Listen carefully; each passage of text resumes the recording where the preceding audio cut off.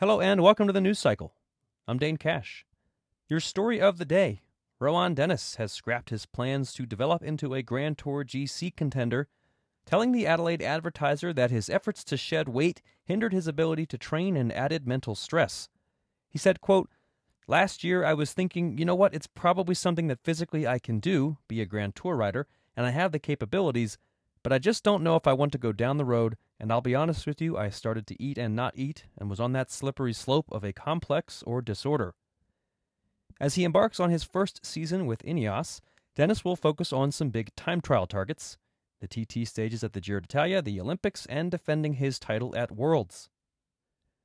In other news, Pauline Ferrand-Prévot is set for another surgery to treat iliac artery endofibrosis 1 year after an operation to treat a prior instance of the blood flow problem.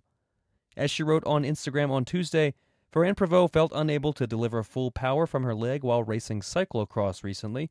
A scan showed iliac artery endofibrosis in a different location of the same leg that was affected previously. She will undergo surgery on Friday. Tour de France organizers have announced that the Arkea Samsic and B&B Hotels Vital Concept teams have been awarded the final 2 wildcard spots for the 2020 edition of the race. Arkea's invite means that Nairo Quintana will continue to race the Tour, assuming he makes the team's roster, after moving over from Movistar. Arkea has raced every Tour since the 2014 edition of the race, while 2020 will mark the Tour debut for B&B Hotels. And BT reports that retired pro Bjarne Riis will become a co-owner of the NTT team, formerly Dimension Data, through the Virtus Cycling Group owned by Riis and other partners, with an official announcement coming Wednesday. Riis compiled a list of strong results in his racing career, but later admitted to doping, including during the 1996 Tour where he finished atop the final podium. After hanging up the wheels, he managed the team variously known as CSC and Saxo Bank for several years. Virtus Cycling's women's team closed its doors at the end of the 2019 season.